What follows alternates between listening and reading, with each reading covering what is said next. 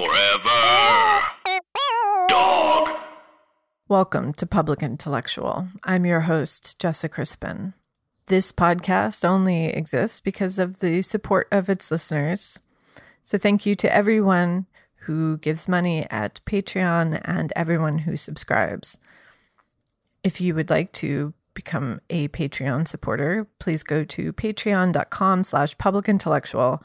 And you find the usual bonus episodes, exclusive writing, a zine for some reason, and a tote bag, and all the usual things. It's patreon.com/publicintellectual.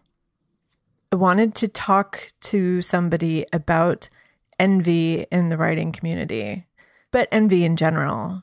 It seems to be our dominant mode of appreciation is to look at somebody's life as it's presented via social media and wish that it were our own. But this seems particularly difficult to deal with in literature. There's a certain writer persona that exists, and it can be a little hard to deal with sometimes if your writing career doesn't look like the pretty girls of Instagram. So I talked to Barbara Bourland, who is the author of I'll Eat When I'm Dead and has a new novel coming out called Fake Like Me. She also happens to be my neighbor here in Baltimore.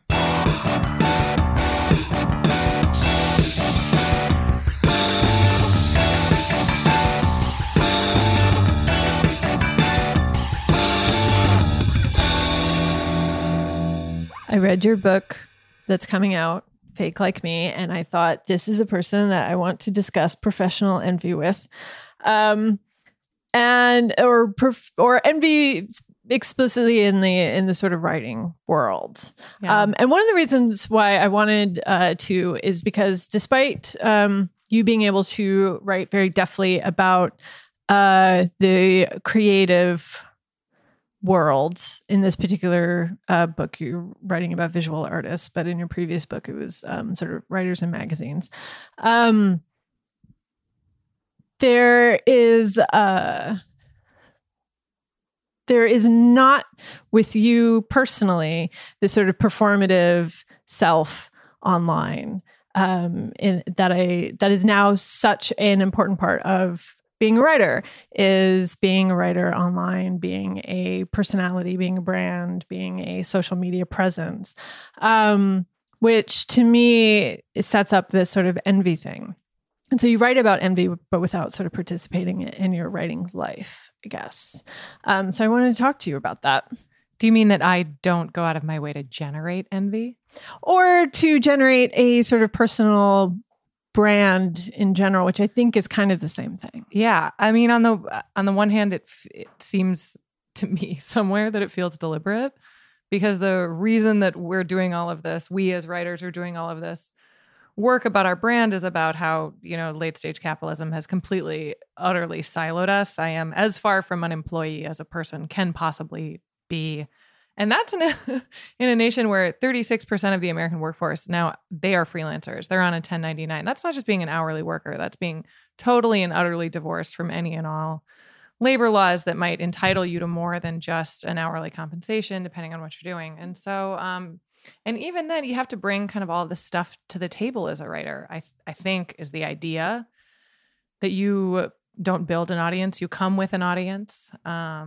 You come to your publisher with an audience. I didn't really do that. Mm-hmm. And when my first book came out, the successes that it had, I felt had really nothing to do with whether I'd done that or not. If I was online 24/7 writing copy about lipstick and shoes and dating and whatever else, is it really a meaningful transition for me to become this kind of, make this sales channel of my own personality? I actually don't think that works. Mm-hmm. And publishers, they want to have numbers at the meeting to talk about, but whether or not that reasonably translates into sales in kind of the conversion bucket is questionable. So, yeah. So in Fake Like Me, you have a painter who is sort of fraught with envy. And I like that she doesn't have a name, because she is in this kind of like this comparative space for a lot of the time of the book, that she's trying to figure out the selfie, her feelings for these other artists, or the feeling of being an outsider from this other more accepted group. Yeah, can you tell us, I guess this is an awkward setup for, please tell us about your book. I'm delighted to talk about this book. I love this book. The book is Fake Like Me is about a young painter who, she's not really that young when the action of the book kicks into place. She's 34, which I think, is that middle-aged? Is that I called myself middle-aged the other day, and my husband was like, "You're not going to die at 70, Barbara." But I died at 52. Yeah, Luke Perry. We're Luke all Perry. fragile Would bodies. that I could burn as bright as Mr. Perry. Yeah. Anyway, the Fake Like Me is about a painter who, from sort of the very first year of art school, becomes really enamored of this group of older artists that she thinks of as being really edgy and really conceptual. And she thinks of herself as just kind of being this compulsive person who does something that's sort of antiquated, which, of course, the parallels to being a writer. Novels are kind of an antique form. And there is sort of the eternal, Americans are reading more than ever before, but it's because they're reading lists on their phone. It's because they're reading other people's social media posts. It's not because they're sitting down with a paper book. Which isn't to say that books are not doing well, because if you ask someone who's in book production, they'll tell you that books are doing very well. But if you ask a journalist, they'll probably feel differently about it. It is very difficult, I think, to find wholeness and confidence as a totally independent laborer in a world full of institutions and affiliations. It's very complicated. Mm-hmm.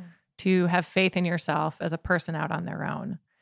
And everyone around you is asking you to kind of constantly draw attention to yourself, to do things that should draw attention to you.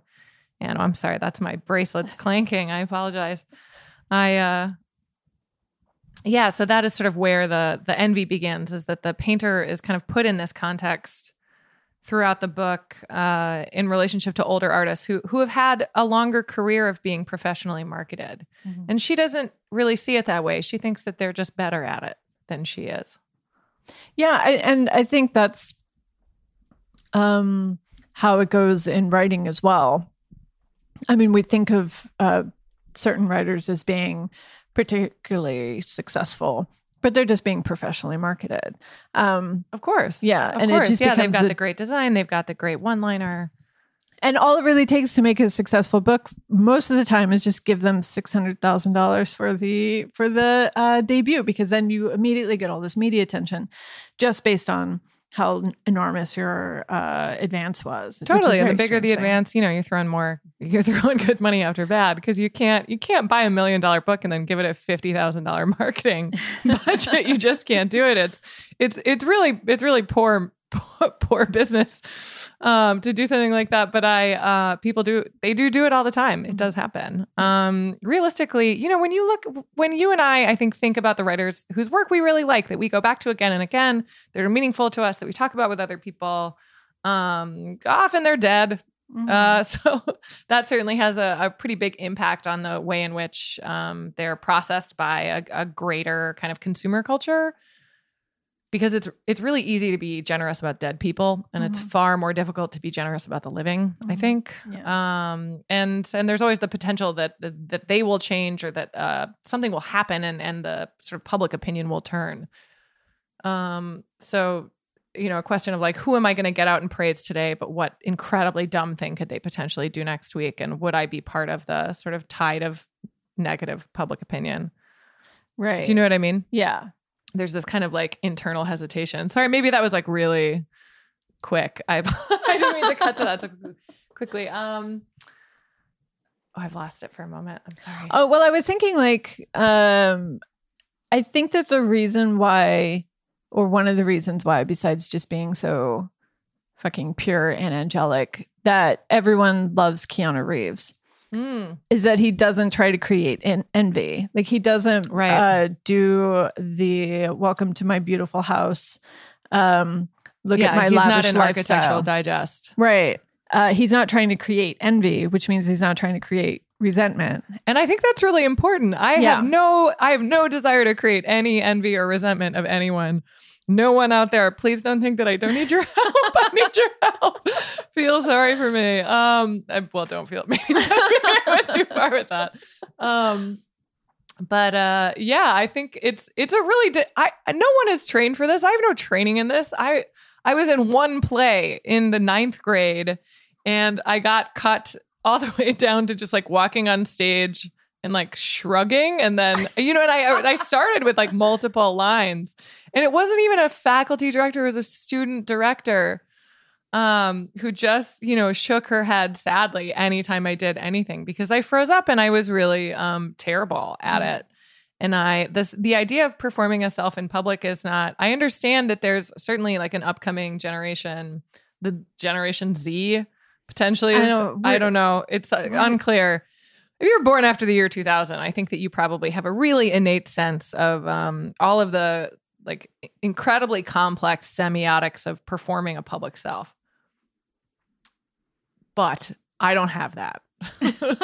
So, I mean, I can observe it in other people, but it's just not an instinct that I have. My instinct is to go to another room, and smoke cigarettes out the window and not talk to anybody. So the thing that I don't understand, well, of the many things that I don't understand about contemporary writing culture, the thing that I am probably the most baffled about is a swarm of white girl New York writers who spend a lot of their time trying to cultivate envy through their sort of presentation of their public selves. Yeah, that is baffling to me too, because it seems like, it's sort of somewhere deep inside, I want to be taken seriously for what I say, not for how I look. Maybe it's not all the time, but it is in there. It's baffling to me that other people who spend most of their time sitting alone in a room are so eager to do this thing that women have been doing for thousands of years, which is performing our physical selves for the entertainment of another's gaze. I'm surprised when other people want to do that. It's not a thing that I personally want to do. It's not that I don't want to do it interpersonally, because I believe very deeply that when we get dressed, when we do our hair, you know what I mean? When we sort of like paint and adorn our bodies, we're sending a message and we're having a conversation with the people around us. But for me, for someone my age, that means interpersonally. Mm-hmm. It doesn't mean through the lens of a larger distributed medium like the internet. So some of it seems like a mix of muse and creator, of wanting to be both, in the sense of a lot of these sort of Instagram accounts and Twitter feeds and all that kind of stuff harken back to like the presentation of the muse to the artist, like and a lot of these women also sort of idealize these the muses and pretend like that's an art form. To be a muse. To be a muse. To be oppressed by a man and have your voice taken away. What a thrill. There's a rehabilitation project going on right now. Like the New York Review of Books has now republished like the memoir of a couple different muses, both in a row, like Picasso's muse and then some other like century. Anyway, I find it not to dismiss Pretty Girl's contribution to our world, but I don't think it's enough. Anyway, I'm already being more catty than I was planning to. Well, I guess it's sort of frustrating to feel like we don't have to be the pretty ones. That's the thing. It's like right. pretty girls, get out there, do your pretty girl thing. But that's not, you sort of think, what are my people like? And my people wear the same clothes they wore yesterday. And that can be a very cool outfit, but like, you're going to get away with it for as long as you can.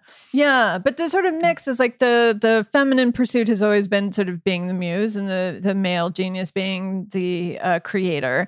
But now it's like women trying to do both. But only like inspiring themselves, like because so much of the writing is personal. I hate to put the onus on the people who are doing it, because I think of it more as a complex of victimization and an inability to stand on one's own against the market for a variety of really good reasons, which is that everybody's got to make a living. Mm-hmm.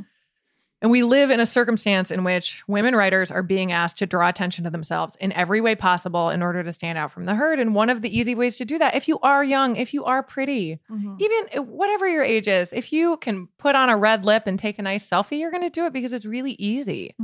And if you're comfortable with it, I think it can be really validating.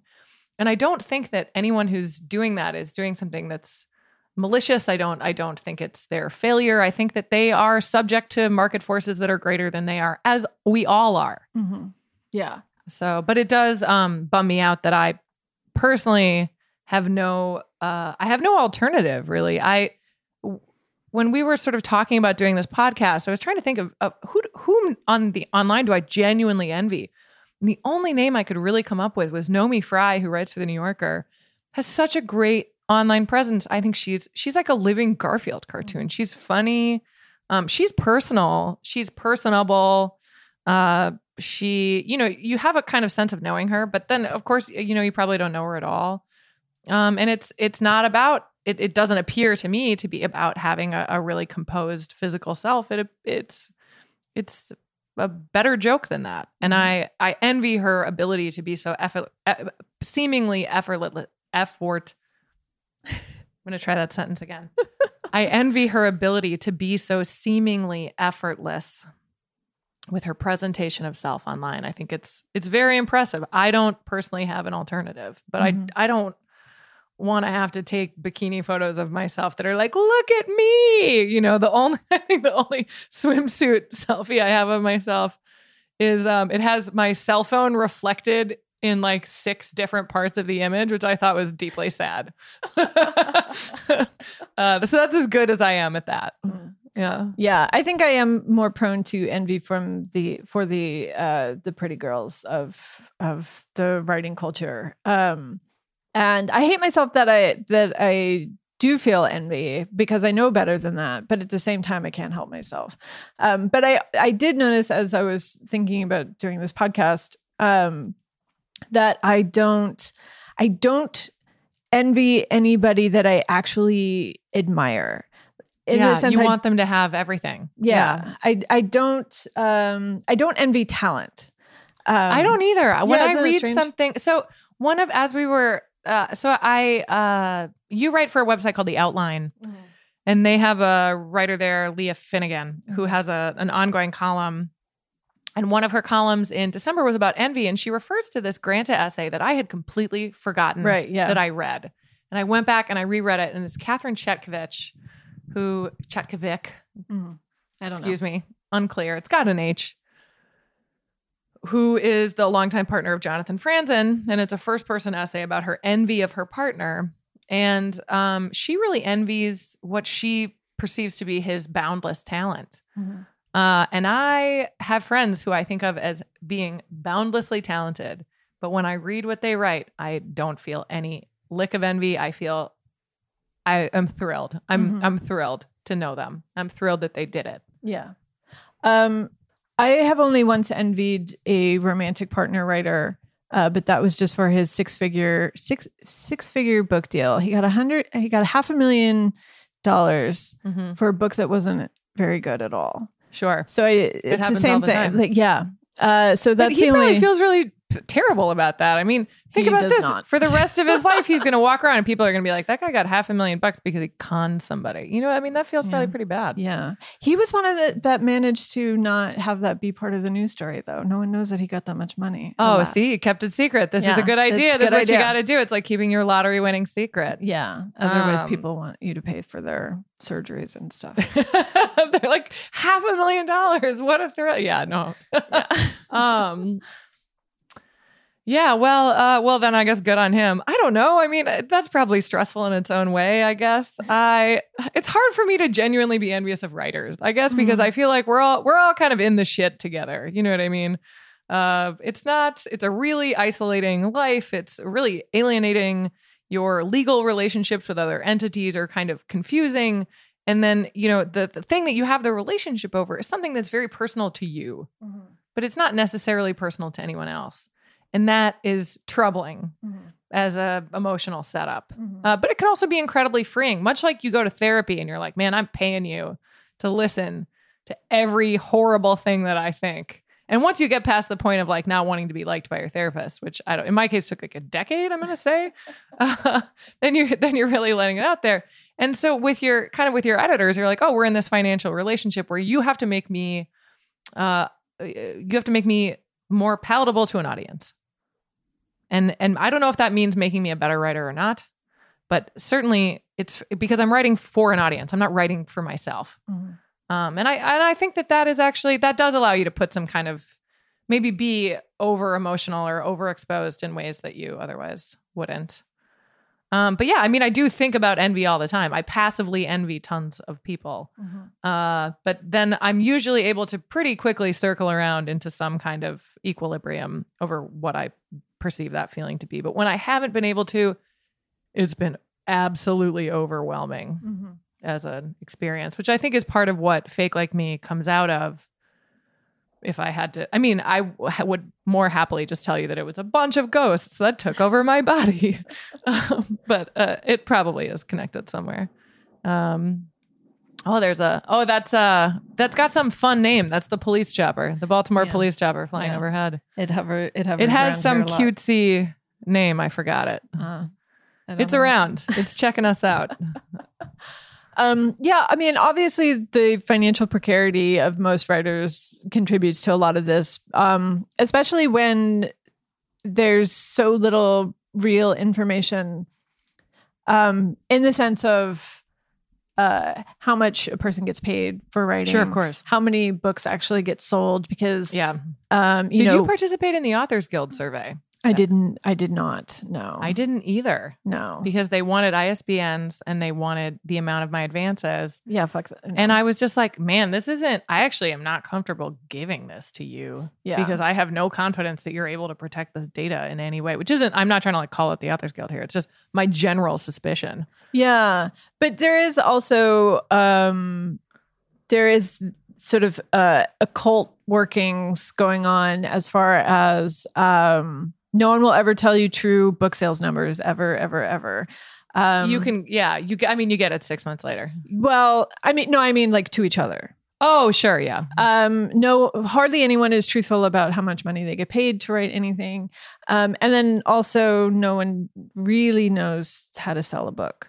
Well, it's tough. It's tough. Taste is confusing, but also the idea that it's within the author's control is, I think, creates this crazy anxiety, right? To create a platform, to create a brand, to build an audience, which generally just means do the same thing over and over and over again. All of that. But that, I don't think that actually creates good writing. But the anxiety of not actually knowing how any of this works, or what other people's realities are, I think can create the environment for envy to take over. Absolutely. I mean, and this is all of us being pitted against each other by a financial system that doesn't care about any of us, in which we are not inspired to care about each other. We're all just kind of looking for a lottery ticket. Mm-hmm. And I mean, I don't know. I genuinely don't know what to do about it. Of course. Hey guys, newsflash. Local woman doesn't know what to do about capitalism. Doesn't know how to solve Get the New York Times on the horn. Yeah, it is really, it's really difficult. We are so fractured, and the book business is so incredibly fractured. I mean, there were 2 book distributors until the mid-1990s. This is what Amazon did. Forgive me, you probably know this, but maybe for readers, I don't know if this is interesting to you or not. But Jeff Bezos is not some guy who loved books. He was an analyst at D.E. Shaw, and he learned about the internet, and he said, "Hey, that's a middleman," and he waited to try to figure out what the stable commodity that was a hard good that didn't need to be refrigerated, that could be easily transported with a centralized distribution system that was suffering in some way, and he figured it out.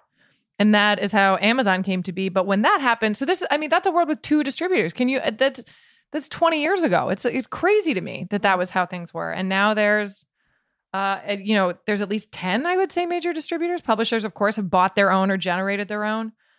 Distribution is where a lot of the money is. It's actually because they get 23% coming, they get 23% going, they get a holding fee, they get to process remainders. the production part of the book business is actually really quite lucrative. It's on the editorial part that everybody feels like they're kind of taking chances. And I think that no one has come up with a solution to this. And I try not to be too fucked up about it. That's sort of my ultimate attempt. Yeah. Is to just, we're inspired to try to take control over every part of our quote unquote brand. Even though like all of the things that are like my ideal version of a brand are things that are not commercially palatable. And I'm aware of that. So that sort of makes it. So then it's not up to me. I don't really know. And I also want to give the salespeople their due. I really think that the sales and distribution mechanism, that does a ton. They read books, they get behind them and they put them in stores and they talk to booksellers and that's who's doing the work. Yes, maybe it matters what your headshot looks like. But then my favorite headshot of all time, Charlene Harris, who wrote the Southern Vampire Mysteries that became the TV series True Blood. She's wearing like an embroidered sweatshirt with cats on it. It's like a collared sweatshirt. She's got her hair done and the curlers like blown out. Oh my God. I want to recreate it because it's really compelling and lovely. And she's not performing pretty girl for shit. She's performing woman who sits inside on a computer. Yeah. And that's real. And on a one book every sort of 9 month schedule kind of thing. I mean, God bless her. I know. God bless whoever. That machine is, it's an impressive one. It is.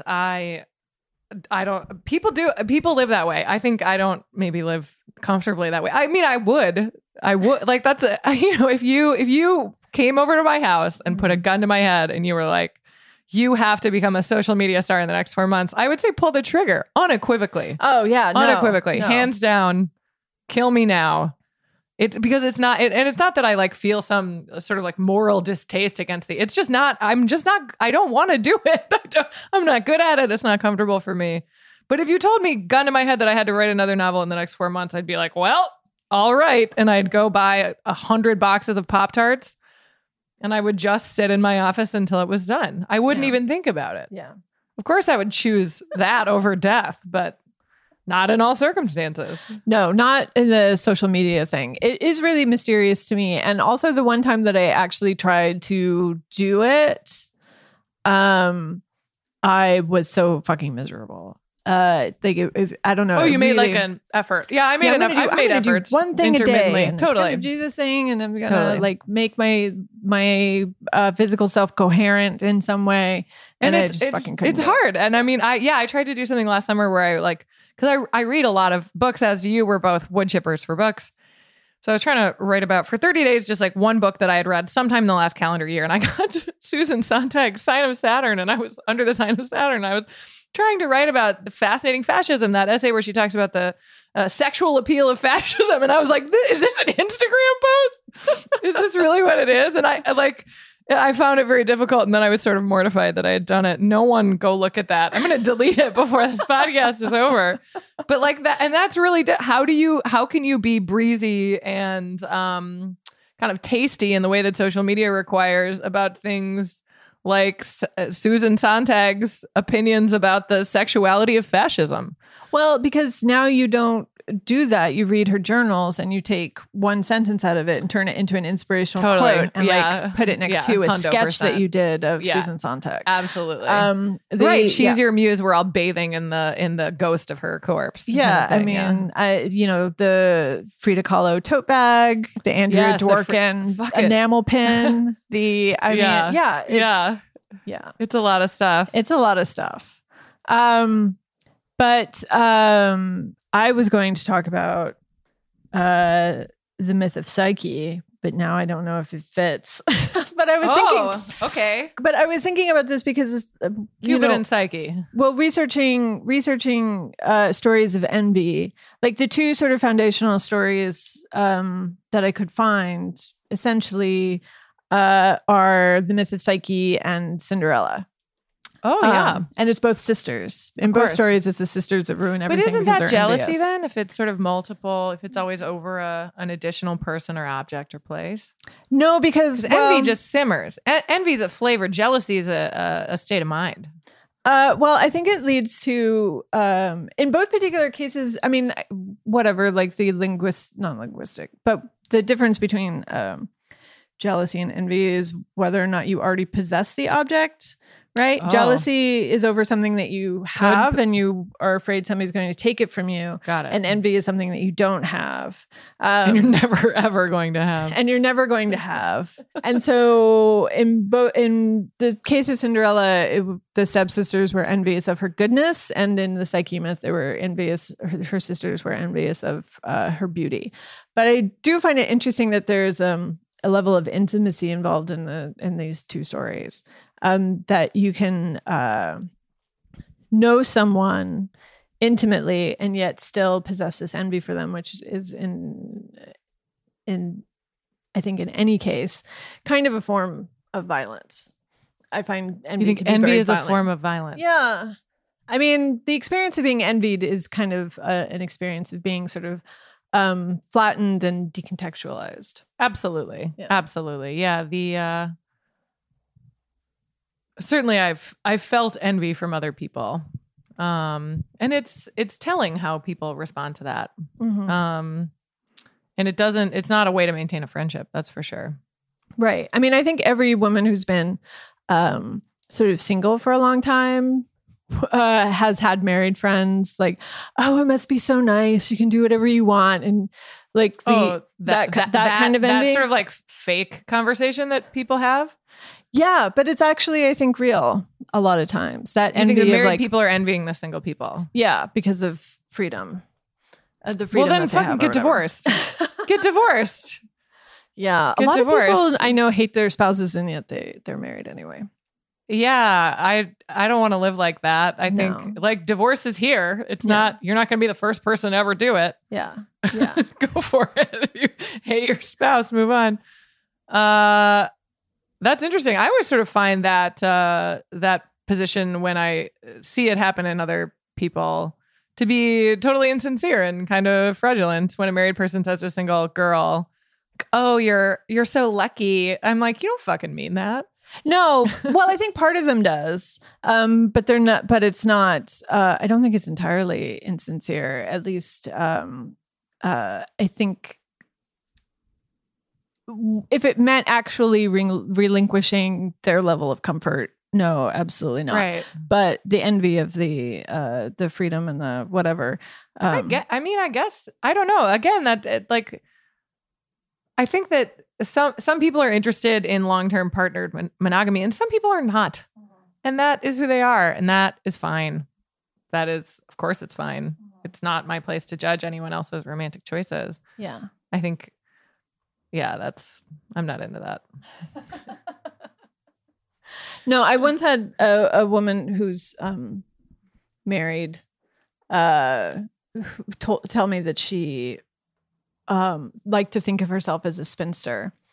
Even though she'd been married she's married to the man that she's been with her entire adult life, and he financially supports her. But it made me furious in the moment, and I yeah, sure. Yeah. Sure. Yeah. But I don't think envy is necessarily it's obviously not the smartest of emotions. I don't think you envy people that you actually want to be like. I do not. Writers that I do find myself trapped in a sort of envy mode to, I don't actually want to be that.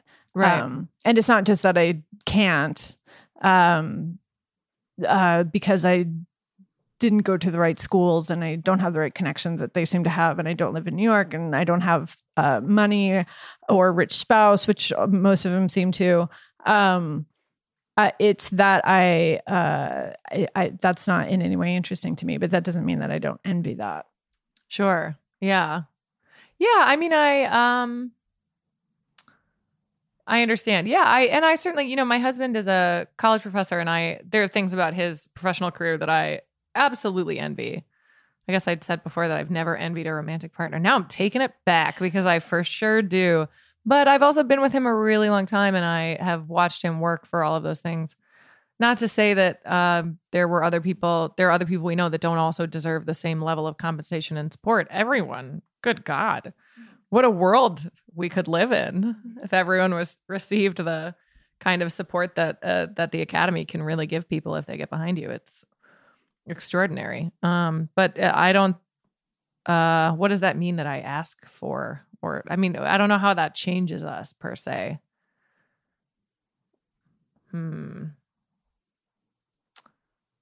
Yeah, it probably does. Maybe if we had equal kinds of support. But then, he envies my freedom. So to write however I want and sleep till 8:30. So when you have found yourself being envied, what were they envying? When I felt envied, certainly I felt some of that around the time that my first book came out in hardback, and that I felt awful. It felt absolutely awful. I felt a sensation that some of the people I knew didn't think that I deserved to have that experience. And I gotta tell you, nobody deserves to have that experience. It's not a good experience. It's really terrifying to become a commodity. It's not pleasant. And I felt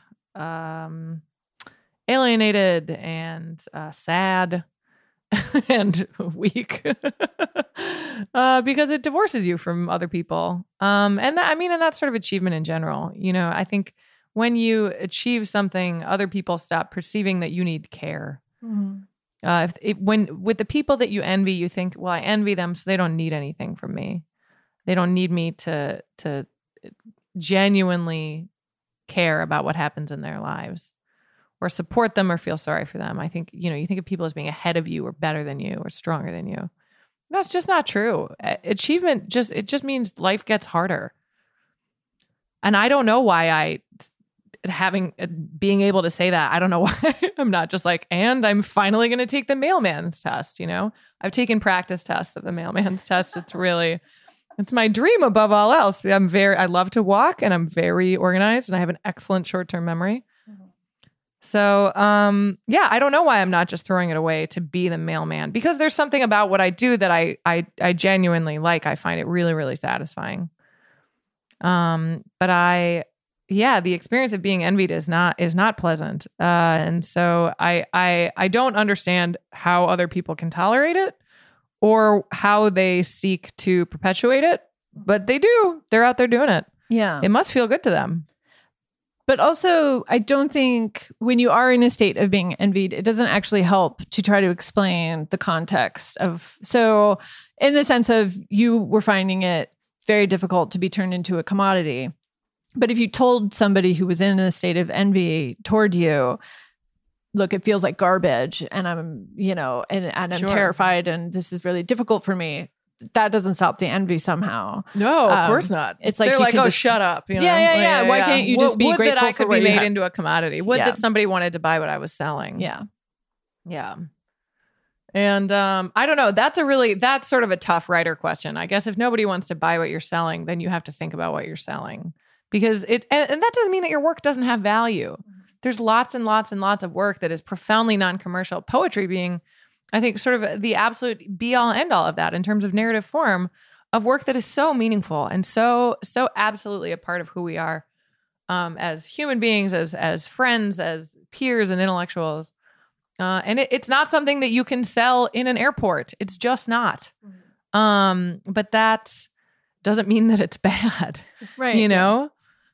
But yeah, I write for an audience. I'm trying really hard to make something that translates a set of questions and circumstances about what it means to be a woman in modern life, and a woman on her own, not a woman in terms of her relationship to others. Not woman as wife, not woman as daughter, not woman as mother or sister, but woman as creative person unto herself. And that was true in my first book, my second book. I just finished a draft of my third. It's the same in that. Mm-hmm. And I want to I want to talk to a lot of people about that question. And I think that I do that through my books, but I probably should be better at doing it through some kind of other channel, some soapboxy look at me channel. I don't really know how to do that because it doesn't feel deep enough. Right. I mean, how does this sort of fit in with this sort of obsession with authenticity. I mean, you sort of explore this in Fake Like Me. I don't know if we can talk about it without like wandering into spoiler territory. Yeah. But also just like in the sense of this is my authentic self. Which also happens to tie in closely with Please Buy My Product. Totally. Well, so Catherine Shekovich actually, so that Granta essay about her partner, which is, of course, Jonathan Franzen, she makes a really wonderful observation, which is that what she envies about him is that he's not waiting for anybody's permission. And I am constantly waiting for permission in a lot of ways. Some things I don't. I mean, in my books, I feel like I just kind of go forward, but it's still another, I'm not writing them. I'm not working as a mailman and writing for myself to satisfy myself and having a little shelf of things that I make. I am trying to work for an audience, so I make compromises. And I am asking for permission in that atmosphere, but not really at my desk. I feel that I'm trying to get somewhere. But in everything else, I am waiting to be told that my authentic self is meaningful and that people care about it. I don't know why I'm waiting for that. I don't know what I'm waiting for. I don't know who's going to tell who the man. So I studied a lot of William Blake, who refers to God always as Nobo Daddy, which God bless the 18th century. It just means nobody big daddy. And I'm looking for some like Nobo Daddy pops to be like, it's okay. Just say whatever comes to mind, which I shouldn't get. No one should be giving me that permission. So, yeah. Do you feel that you are ever waiting for permission? No. Honestly, no. I just kind of do whatever I want within the means that I have. Great. Which is usually not very much, but yeah. Yeah, I mean, when people talk about that as being like an essential part of womanhood, I don't really understand that. But that's such a hard thing. Like when we say essential part of womanhood, what we mean is like the conditioned circumstance of being female bodied in America in 2019. I don't think anyone means that it's a biological imperative. No. But as part of like socialization and all this sort of stuff. But I don't know that that's necessarily true.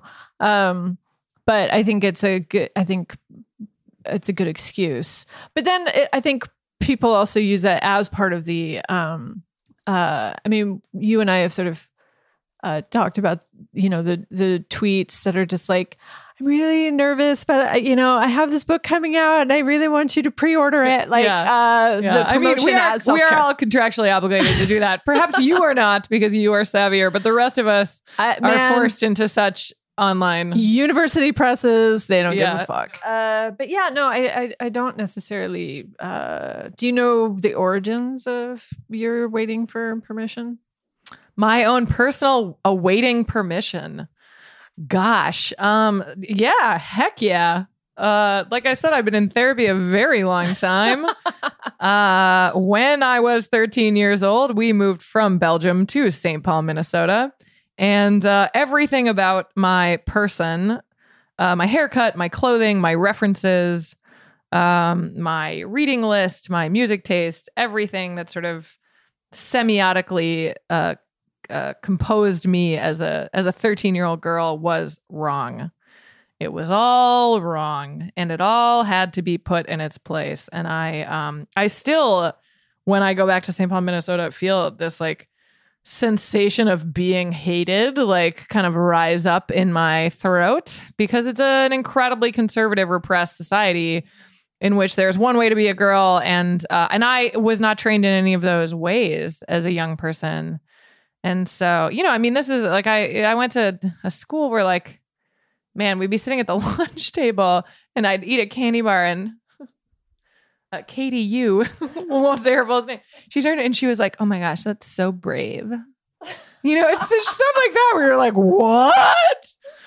It's brave of me. And as I recall later, I think she also scolded me for using diet pills. You know what I mean? It's like a really confusing social environment where you just have you have no clue which way is up. And I had come from a very different society, one that was incredibly religiously and ethnically diverse, because I went to a real international school with a bunch of stone cold weirdos with whom I am friends to this day. But yeah, I think that I really felt like I was being electrocuted for like the first 6 years that I lived in the United States. I felt that I was routinely being chastised, punished, criticized for speaking my mind or being myself. And I reacted really poorly to all of that and certainly made things worse all the time. So that's, oh man, that was a real answer. Now it's going on the internet.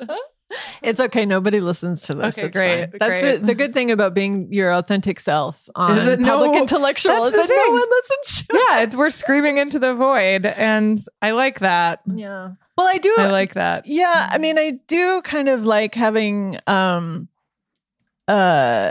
limited audience in the sense of the attempt for mass appeal. I find kind of baffling. I mean, It's very difficult. I'll say that as a person who does that for a living. It's very difficult. well, I mean, I in went my to books, go obviously not in a different time. in yourself as you walk down the street. Myself as I walk, love me, everyone.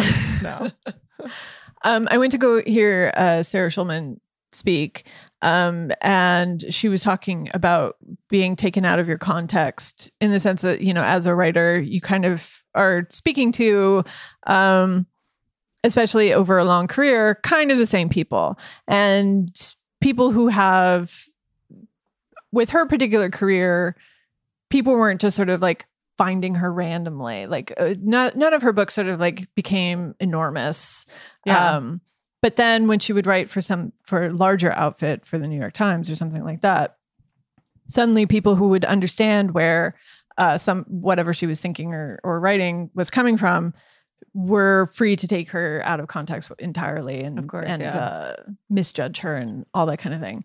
I like staying in my context. I like staying in my kind of space, and deleting my Twitter account and going from 55,000 followers to 300 was really the best act of self-care that I've ever done for myself. Yeah, I'm sure that it was. I part of me is still kind of shocked that you did that, because I'm like, man, those numbers matter. You know, at my meetings with my publisher, but they do. At my meetings with my publisher, they read them out loud at the conference table. Oh my God. I mean, I feel like I feel like I have to put on a hair shirt before I go in there, you know, really just lay down and apologize. They're just trying to do their business. They're not trying to humiliate me. Let me be clear. I don't think anyone's maliciously trying to humiliate me. I just think that they're trying to do their job, which is to make quantified information out of information that is actually qualified, which is difficult.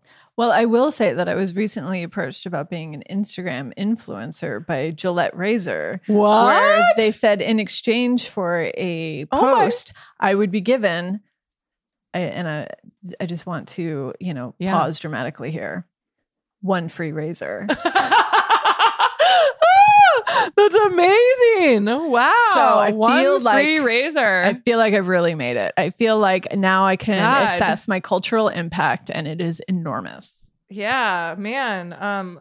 Wow. Yeah, I shave my legs like once a year, I guess. Maybe like twice a year. That would make a really good Instagram post. It's just like me shaving my incredibly hairy legs, like Gillette. They haven't approached me though. I'd have to buy my own razor. It's BYOR over at my Instagram.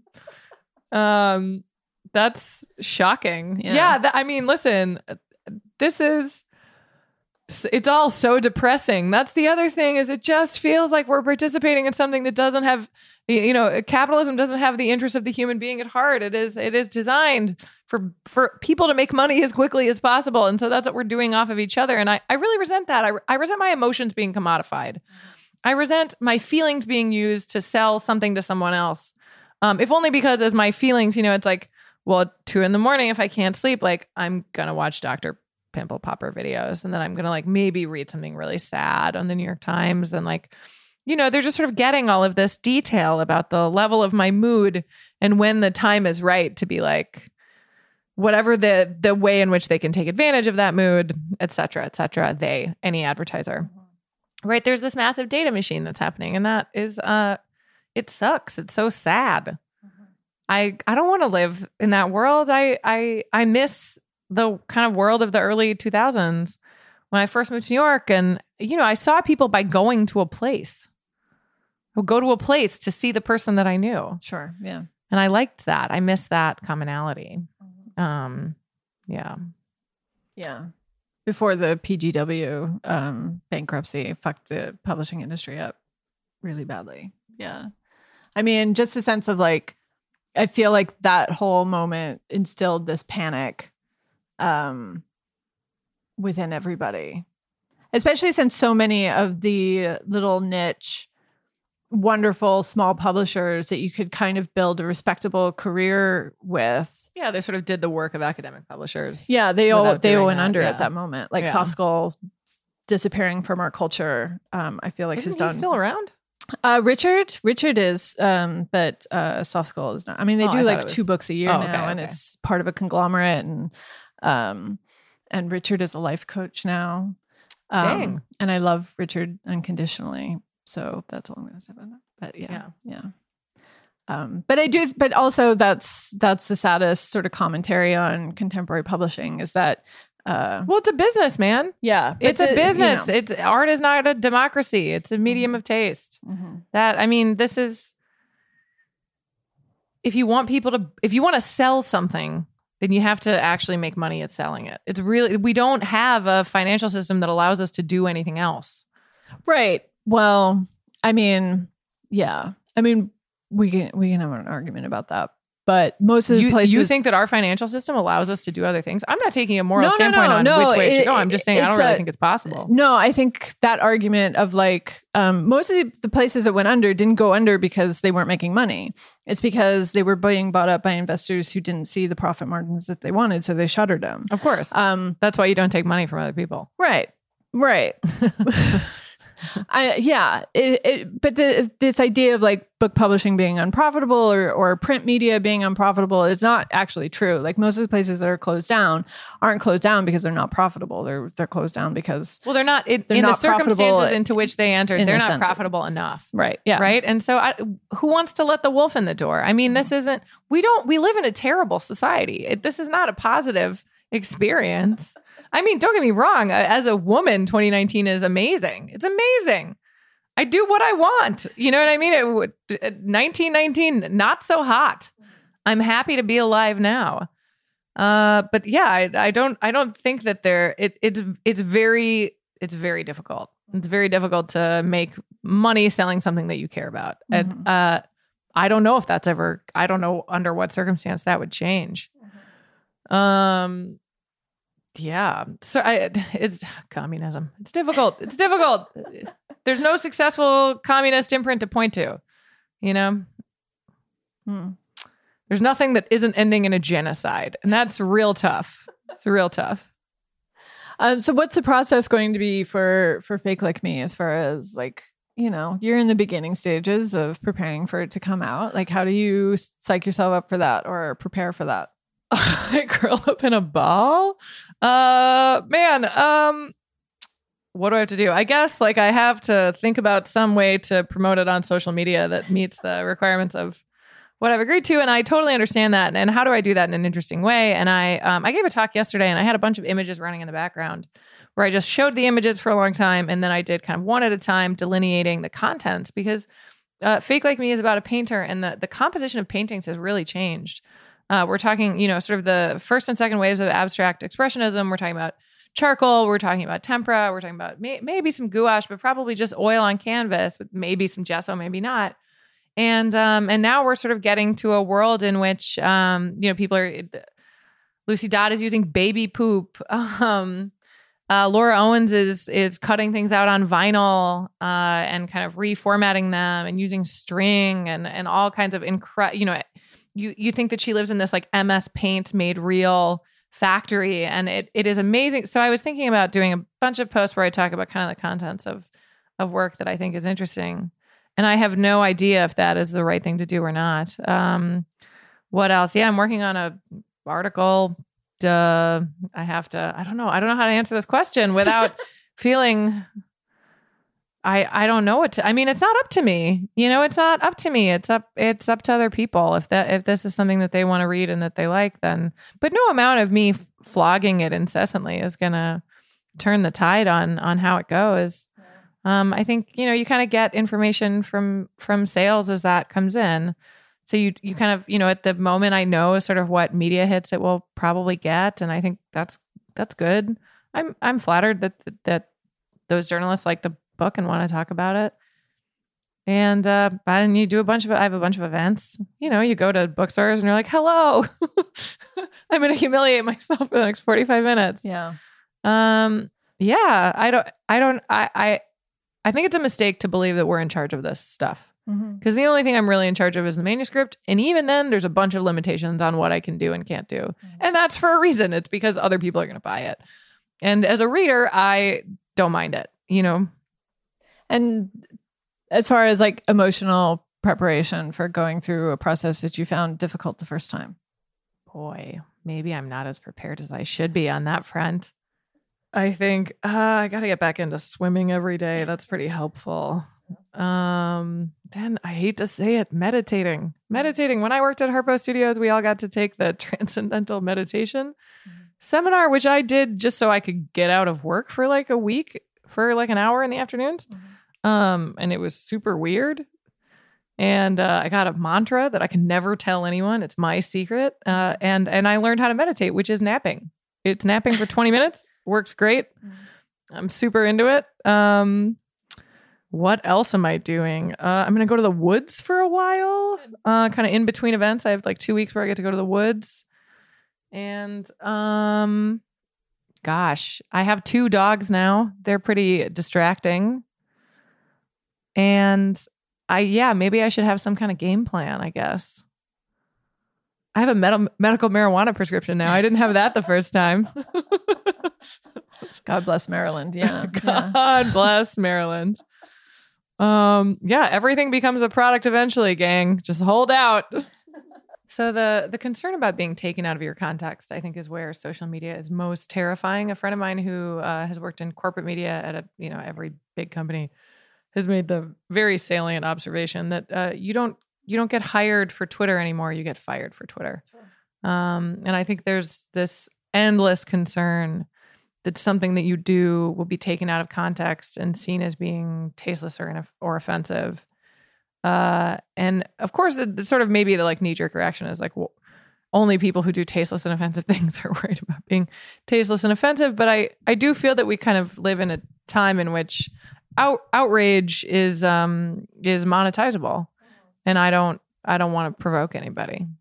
Right. I just don't want to experience it. But everything can get taken out of context. I mean, yeah, obviously, like bad stand-up comedians, like putting Twitter jokes out there. Sure, I'm not gonna. I don't mean that I'm worried about that. No, but it.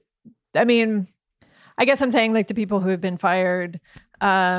A lot of them have questionable morality and racism and that sort of thing.